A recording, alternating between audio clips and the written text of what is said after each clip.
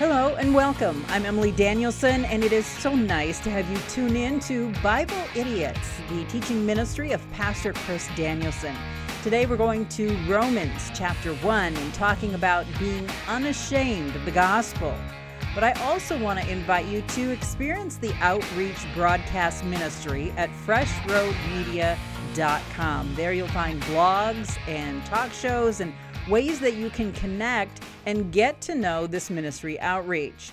So now let's join Chris in Romans chapter 1. Romans chapter 1, 3 verses, verse 15, 16, and 17, and I read in Jesus' name. So I'm eager to preach the gospel to you also who are in Rome. For I am not ashamed of the gospel, for it is the power of God for salvation to everyone who believes, to the Jew first and also to the Greek. For in it the righteousness of God is revealed from faith for faith, as it is written, the righteous shall live by faith. Heavenly Father, bless this now. Let these be your words to break through to your children now in Jesus' name. Amen. All right, be seated. These two short verses present one of the greatest summaries of the gospel ever written by man. In these verses, Paul gives us a clear declaration of God's power and the purpose in the gospel message. Paul's statement about the Gospels begin kind of in a strange fashion. He's telling the readers in verse 15, he says, eager to preach the gospel to you that are in Rome. Then out of the blue, he just changes gears like a camera turn. And he says, I'm not ashamed of the gospel. He's ready to preach. He's ready to share. Why would anyone be ashamed of a message as powerful, as profound, and as needed as the gospel? Well, I'm glad you asked. That's what we're going to talk about this morning. A little understanding of the culture in which Paul worked all this out might help us to understand a little bit about why some were ashamed to preach the gospel. I'm going to give you 4 reasons why they were ashamed to preach the gospel. These aren't even your sermon notes. This is just the setup. You ready? Number 1, the moral conditions of that day. Nero was the emperor of Rome. This is a wicked, degenerate dude right here. Okay? The city of Rome is just a cesspool of sin and warped living. That's what's happening when Paul wants to come and preach the gospel. The gospel Paul preached, with its demands for repentance, holiness, and godly living, was diametrically opposed to everything Rome stood for and represented. Sound familiar? The fact that Paul was a Jew is point number 2. Jews were considered by many to be subhuman race. They were despised, enslaved, mistreated. The gospel was a message that originated in and rose out of a Jewish background. That's a slap in the face to some. Some Jews have been hesitant to share such a message with non-Jews. Many non-Jews would not have listened to a Jewish preacher preach about a Jewish Savior. Have you ever connected those dots? Number 3, the message Paul preached was an incredible and nearly beyond belief. If you've taken the time, which I hope you have, especially over the last 6 or 7 weeks of teaching that has been here, those of you who've been here with us for most of those weeks, I hope you see that this message, this gospel message, is truly incredible and almost beyond belief. Think of it. The Savior that Paul preached was a male member of the despised Jewish race. He was said to be the Savior of man. He claimed to be the Son of God. He even claimed to be God and man at the same time. His death was surrounded in shame because he died on a Roman cross, the very symbol of shame. Yet in dying that shameful death, Jesus claimed to have died for lost sinners. And if that wasn't enough, Paul preached that this same crucified Jesus rose from the dead the 3rd day after his death. Now, to many people, the claims of the gospel were just too bizarre to believe. The gospel is a difficult message for a lost, prideful world to accept. Now, I have showed these verses before, but let's review. 1 Corinthians 1:18, and then we'll drop to 22 through 25. Check it out. 1 Corinthians 1:18 says, "For the word of the cross is foolishness to those who are perishing, but it is also the power of God to us who are being saved. There's your two classes of people. Drop down to verse 22.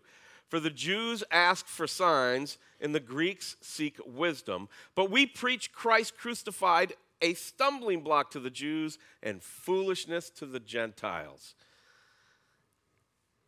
Verse 24, yet to those who are called, both Jews and Greeks, Christ is the power of God and the wisdom of God, because God's foolishness is wiser than human wisdom, and God's weakness is stronger than human strength. Things don't change much over the years, do they? Lastly, point number 4, before we get into the real points. Everywhere Paul went preaching the cross, he was ridiculed, cast out, imprisoned, or treated cruelly.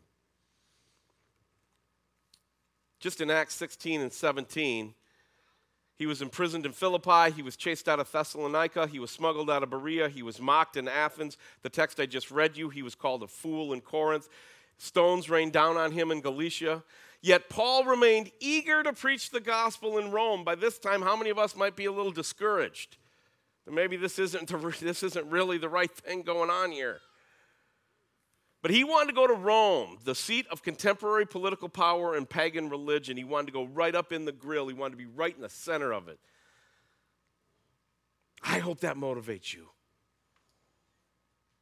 With all these things in mind, it's easy to see why Paul would want to be clear about his commitment to the gospel message. He would want these people to know that they were hearing from a man who believed his message and was willing to pay the price of shame for it.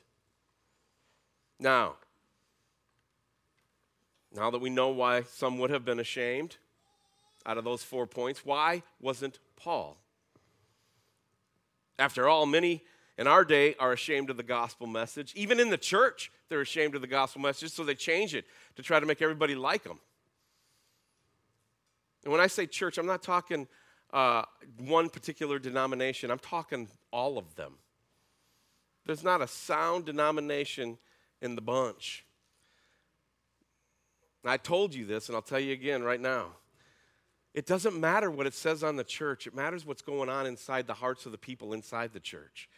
Now, Emily and I, through comedy, through conference speaking, through guest speaking, for being an interim pastor, we have spoken in over 200 plus churches across the country in 38 different states. That's just America. And I can tell you, as your friend, as your pastor, as somebody who I think should have just a little bit of credibility, that when you walk into a place, you can feel if Jesus is there. I call it a spiritual odor.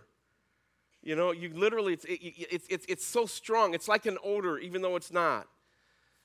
And I know the old joke, well, it smells like somebody broke some sanctification in here. No, but you can tell if Jesus is there.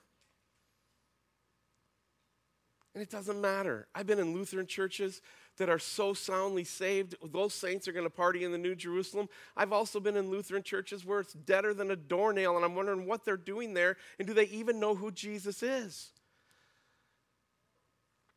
See, it's not Lutheran. I can say the same thing about Methodists, the same thing about Presbyterians, the same thing about Nazarene Church, Brethren in Christ Church. I mean, I've seen them all. At one point, there was about a year and a half of our career where every day for 3 hours, our show averaged, according to the phone company, 1,500 attempted calls to our show every day. Who was calling us? It was everybody. And you wanted to know what most of them were asking underneath all of their questions? Is the gospel worth it? Is the gospel worth it? Am I really saved if I believe this way or that way? How can we all disagree and yet all agree? Because it's the power of the gospel. And point number one, step number one, key number one, is we got to embrace it as if it's our life and we're not ashamed. You ever wonder why I stand up here and I'm self-depreciating about my family? Because I'm not ashamed of them. Those are my people. Me and my kids and some of the Danielsons, we have a phrase. It's called, I like us. I like us. I like my kids. I like my wife. You might not like us. We might be too loud. We might be too abrasive. We might be too much not like you, but I like us. And it's the same thing with the church of Jesus Christ, the authentic bride of Christ that shares the gospel, that's not ashamed. I love her, and I want to be a part of her every day. After all, many in our day are ashamed of the gospel message. But what made Paul keep going?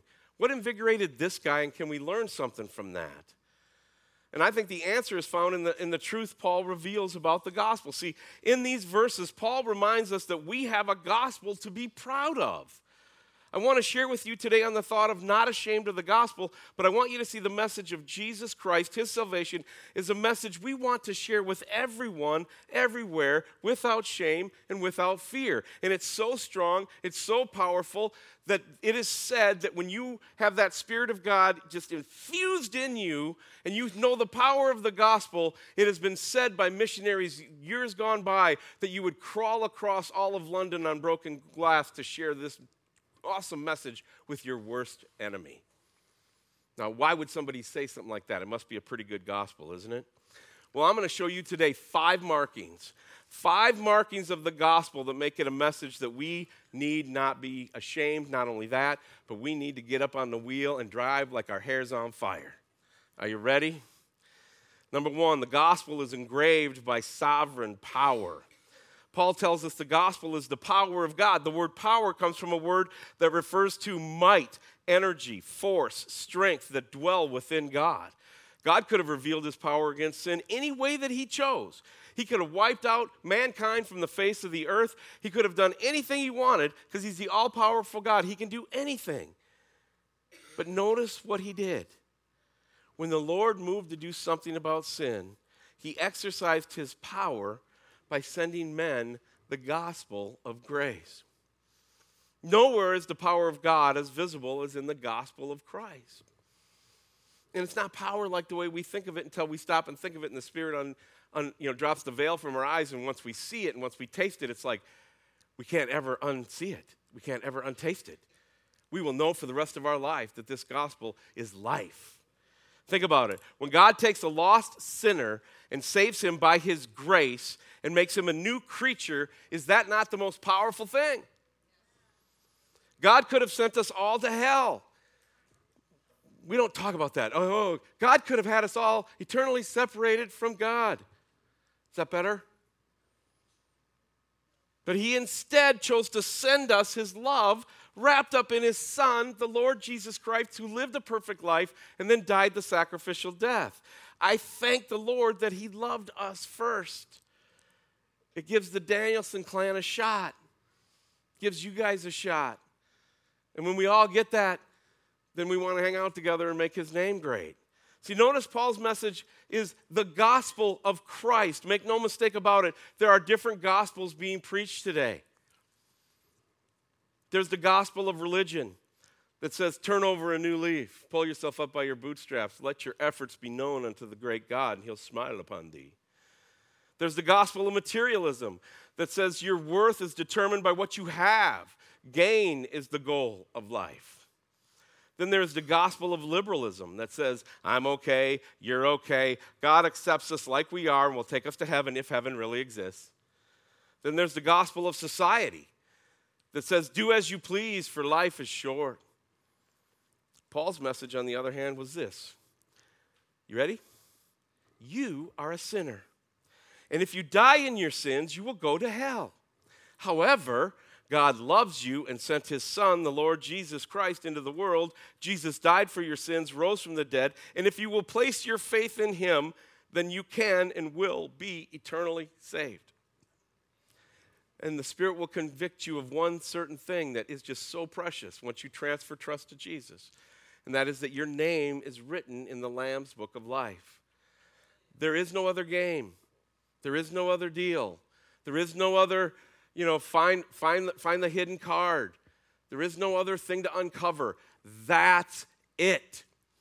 Is your name written in the Lamb's book of life, or is it not? Here's a tip. Let's say it's not. How are you going to get your name in there? You can't. There's nothing you can do. Sell everything that you own, go to the farthest countries, be a missionary, proclaim Jesus Christ as Savior, watch a bunch of converts come, and you're still lost if your name's not written in the Lamb's Book of Life, because there's only one way to get it in there. None of that other stuff matters. In fact, most of that stuff, when you look at it, all those missionaries and all that work that's been done for the kingdom, most of that's done out of good old-fashioned gratitude for having your name written in the Lamb's Book of Life, and you can't pick up a pen and put a single letter down of your name in that book.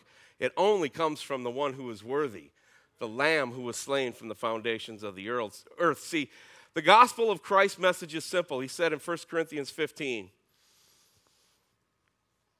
3 and 4, "For I delivered unto you first of all that which I also received, how that Christ died for our sins according to the Scriptures, and that he was buried, and that he rose again on the third day according to the Scriptures." It's pretty cool. How about Romans 4:25? Shake this out. Look real quick. Half the word, same message. "Who was delivered for our offenses and was raised again for our justification." Making sense to you? Paul knew firsthand about the power of the gospel. His life was changed by the gospel of Christ. Every life that is redeemed by the gospel of grace is a life that is forever changed. How do we not make that part of our life? Well, you start by not having Christ to begin with, and then process everything through your man-made understanding. That's a good way to be able to not see the forever changedness of the gospel. Does that make sense? If you don't want to see lives changed forever and you don't want to be part of Christ's kingdom, what are you doing? Well, I'm seeking answers. I'm asking questions. Great. Here's our settled answer. Well, I don't agree with you. I want you to change your opinion and join me in my doubtfulness. No. It's a settled issue. It's a settled issue.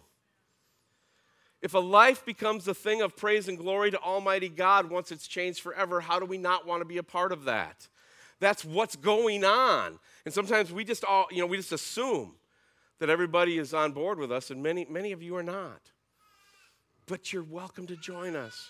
Well, how do I do that, Chris? Well, you transfer trust to Jesus. Some do that through a sinner's prayer. You can get down on your knees by your lazy boy chair in your living room today. It does, that becomes holy ground in that moment. You follow? I taught you at Easter Sunday, in the week before Easter in Passion, when that veil's ripped from top to bottom, that means we can have access directly to the Holy of Holies. We can boldly walk up to the throne of God and say, "Father, what's up?"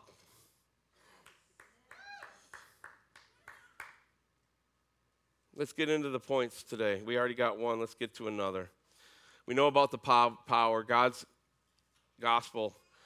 The gospel of the Lord Jesus Christ is engraved by sovereign power. Point number 2, the gospel is engraved by a singular purpose. It's singular. It's one purpose. Why did God go to such length? To reach fallen sinners. Why did he give up his son to die on the cross for the sins of his people? The primary answer, of course, is that he loves us. However, there is more to it than that. God's plan and God's purpose in giving the gospel message is, are you ready? Salvation. It's simple. One word. Salvation. It's a very important word. It means safety, preservation, deliverance. It carries the idea of being rescued from all harm and danger. God's desire in saving sinners is to forever deliver them from spiritual death, spiritual defilement, spiritual deception, and spiritual destruction. That's a 4-point message in and of its own, maybe someday. The one that I think we're fighting the most right now in America, I just think it's got its nose out in front if these are horses coming to the wire, is spiritual deception. Spiritual deception is rampant in America. People are making Jesus out to be somebody he is not. He is our Savior. He is our Lord. See, lest we forget, the end of all sinners outside of Jesus Christ is what? Lake of fire, hell, eternal separation. But God's love, right? So God would never do that to anybody.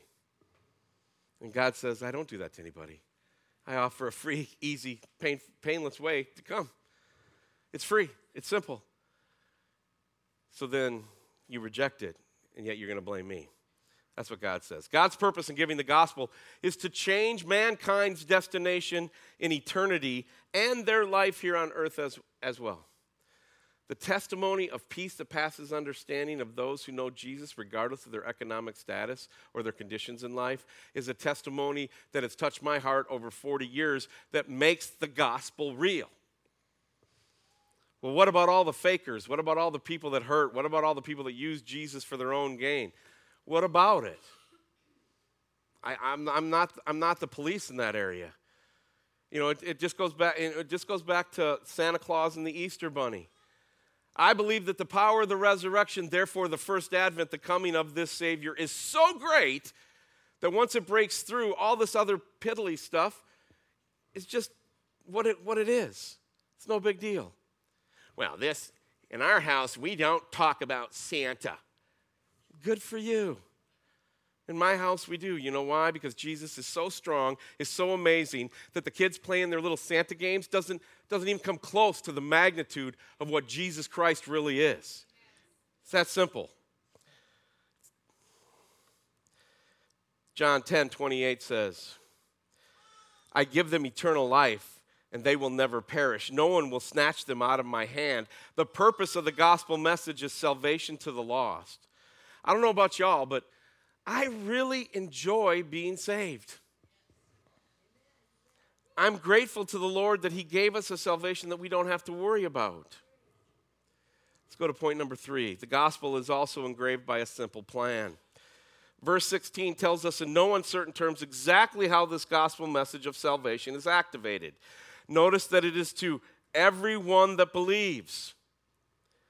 This makes it perfectly clear that biblical salvation does not involve complicated religious rituals or elaborate religious experiences or exercises. Salvation is the product of faith and faith alone. That's where the disconnect happens for many people. This is a point where people stumble. People they don't like to have everything done for them. People like to do things for themselves. They like to feel like they have a part of something. However, in the matter of salvation, as a sinner, you can have no part. It's all God, all the way. Salvation comes to the person who is willing to simply receive the message of Christ by faith. I've never seen anybody have authentic salvation, authentic justification, without first seeing their need for a Savior. If you're good, then go on with your goodness. And I got a feeling you're in for a rough time on Judgment Day. And I don't say that flippantly. I say that seriously.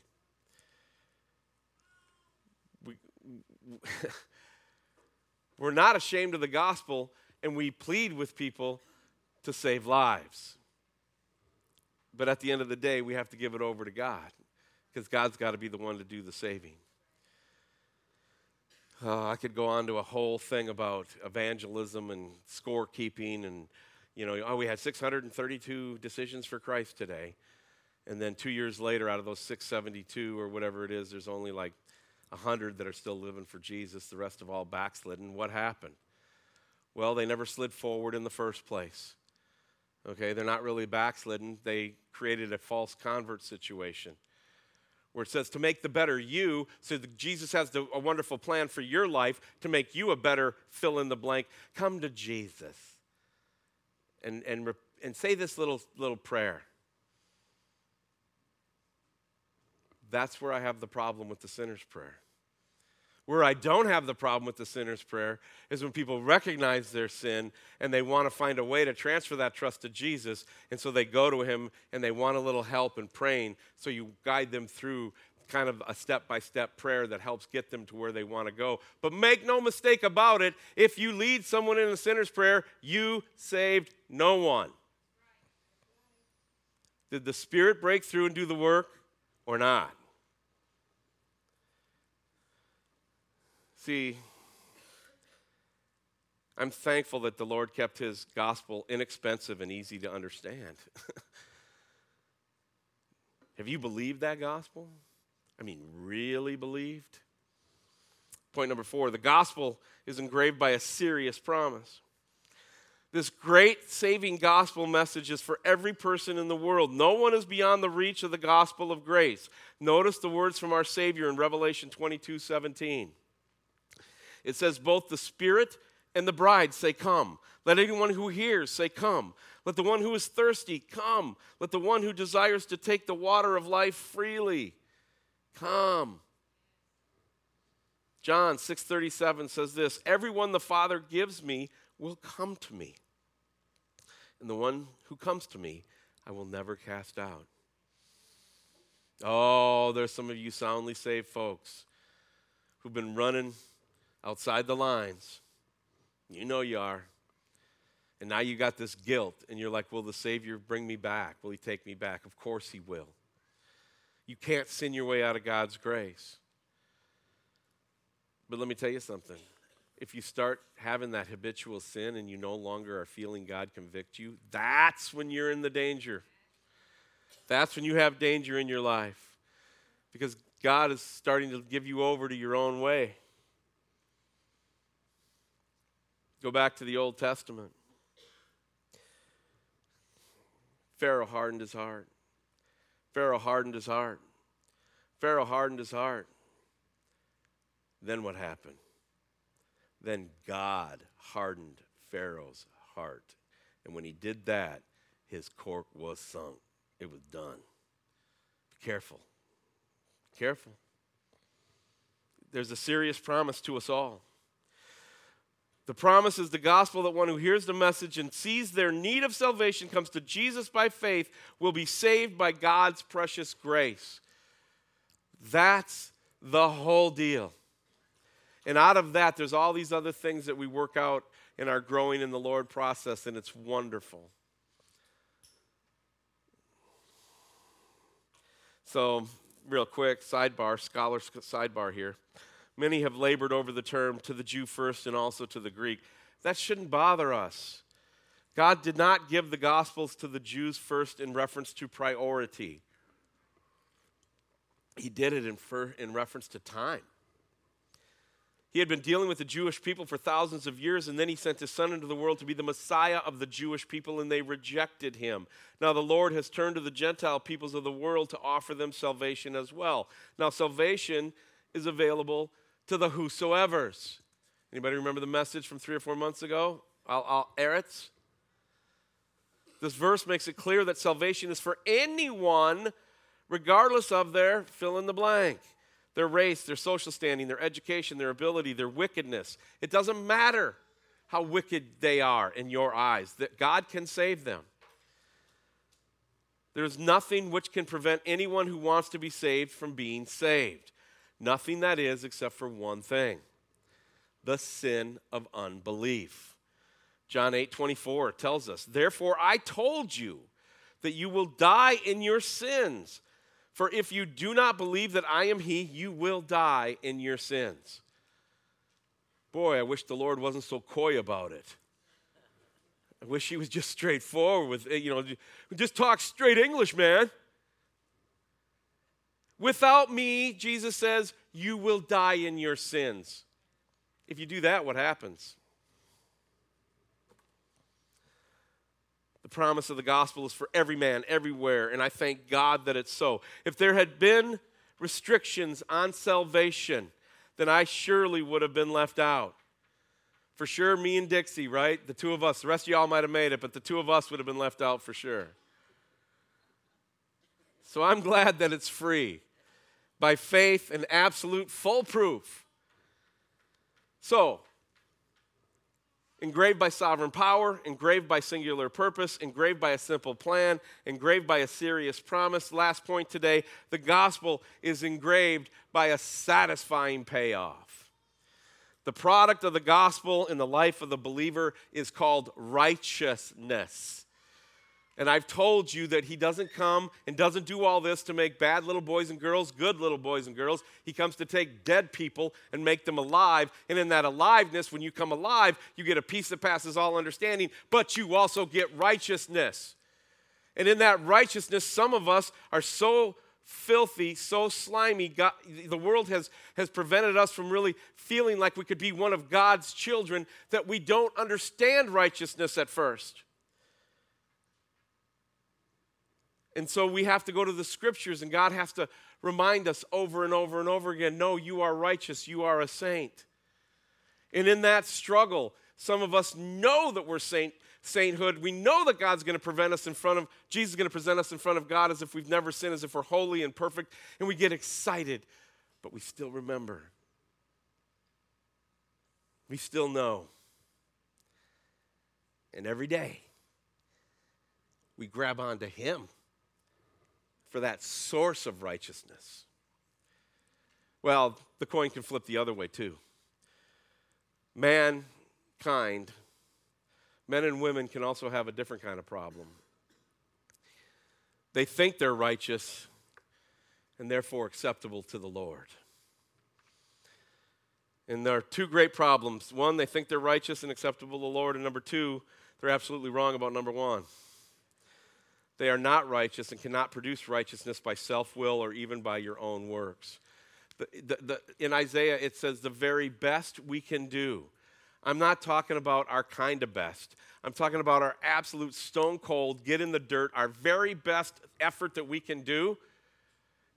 And what does the Bible say? Will God look down and say, oh, my children, good job, way to go? The very best we can do in front of a holy God, it's like filthy rags, says Isaiah. Think about that.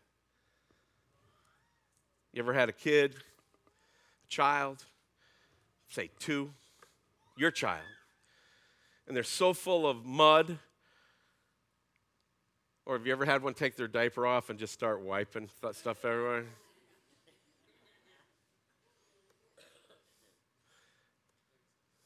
Don't look at her, Brogan. It's coming.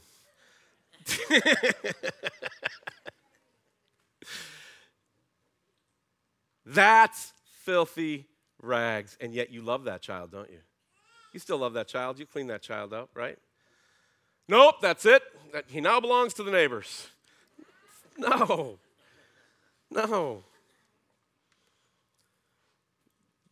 God loves us, which is why He did what He did for us. And our faith is placed in the gospel message. And Jesus is believed on in the heart. And God takes the sinner and now declares that person to be righteous. What man cannot do by effort, God does by His power. Simply stated, everything man looks for in religion, peace with God, acceptance by God, a right relationship with God, are all given to the believer when he receives the gospel message. It's handed to you. Isn't that a message worth sharing? So what does the phrase from faith to faith mean? Simply, it refers to the fact that the believer's life is to be one of faith in God. And as the believer's life is lived, faith, day by day, the righteousness of God is revealed in the believer's life from beginning faith to ending faith. Follow? And this verse concludes, faith is to be the way of life for the child of God. Now, if you don't want to be a full-on child of God, you want to split hairs, guess what? You're not a child of God. Jesus says, be hot or cold, lukewarm, I'm going to spit out of my mouth, right? So we've been given the gospel worth believing, one that is worth sharing. The question as we bring these thoughts together are these. Are you trusting the gospel of Christ for your salvation? Are you sharing the gospel like Paul did? Are you ashamed of the gospel of Christ? The same message that was able to save then can save now. The same power that worked in Paul's day is working in our day. All we need to do is see the gospel work and power is to believe it and to share it. You say, I want to see that power. Then believe it and share it. You know, the grandparents here are going to relate to this. People want to know what it's like to be saved before they're saved. Just like some of you that are not yet grandparents want to know what it's like to be a grandparent, but you don't know. Now, here's the thing. You think you're going to know. Yeah, I had kids. It's going to be one of my blood offspring. I know how I'm going to feel about this. You have no idea. You have no idea. I don't know why grandkids are better, but they are. They are.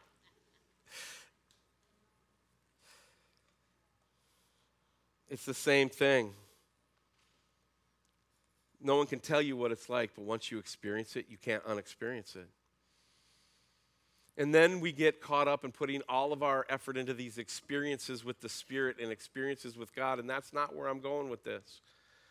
But if you've never had a moment where you surrendered your life to Jesus Christ and asked Him to come into your heart, forgive you of your sins, you transfer total salvation trust, and then you become what's called born again, the Spirit gets infused in you, and you are now alive, and your name is written in the Lamb's Book of Life. If that's never happened for you, I'm encouraging you to do that, and you cannot tell me that you're not worthy. Everyone is worthy in the sight of God, regardless of their background. While you are yet a sinner, while you're filthy, while you did whatever you did last night and the night before, God still loves you and wants you. It's amazing God would take the most important message the world has ever heard and then place it in the hands of sinful people like you and like me, but He does. And then that's when He starts that good work in us. And does that mean we're going to finish it on this side? No. None of us are who we totally lay ourselves out to be. You all got secrets. You all got stuff. I'm no different. But what happens is that stuff becomes less and less in your life, and the few things that do remain become more important to you. And what I mean by more important to you, I mean they become more evil than what they were 2 months ago because you haven't dealt with it yet. And God wants to help you deal with it. And so what do? We start working on all these things, and now we cross over into behavior modification. Now my behavior's got to match what my faith is, and it doesn't. So I'm the loser Christian. No, you're normal. You got to get into God's Word, and you got to want to spend time with Him because of out of good old-fashioned gratitude. You can't help it. You love Him so much because of what He's done for you. It's amazing then He would give us His gospel and then command us to take it to the world. Do you know that the Bible says that no one is saved apart from the preaching of the gospel? 1 Corinthians 1:21 says, "For since in the wisdom of God, the world did not know God through wisdom, it pleased God through the folly of what we preach to save those who believe." Let's bring it home with Romans 10:13 through 17. "For everyone who calls on the name of the Lord will be saved. How then will they call on Him in whom they have not believed? And how are they to believe in Him of whom they've never heard? And how are they to hear without someone preaching? How are they to preach unless they are sent? As it is written, how beautiful are the feet of those who preach the good news. But they have not all obeyed the gospel. For Isaiah says, Lord, who has believed what he has heard from us?" So verse 17, so faith comes from hearing, and hearing through the word of Christ. How you doing with that message? And if you've done with that message, what many of you have, how you doing when it comes to sharing it? If you are saved, you will be so jacked. You'll be so excited.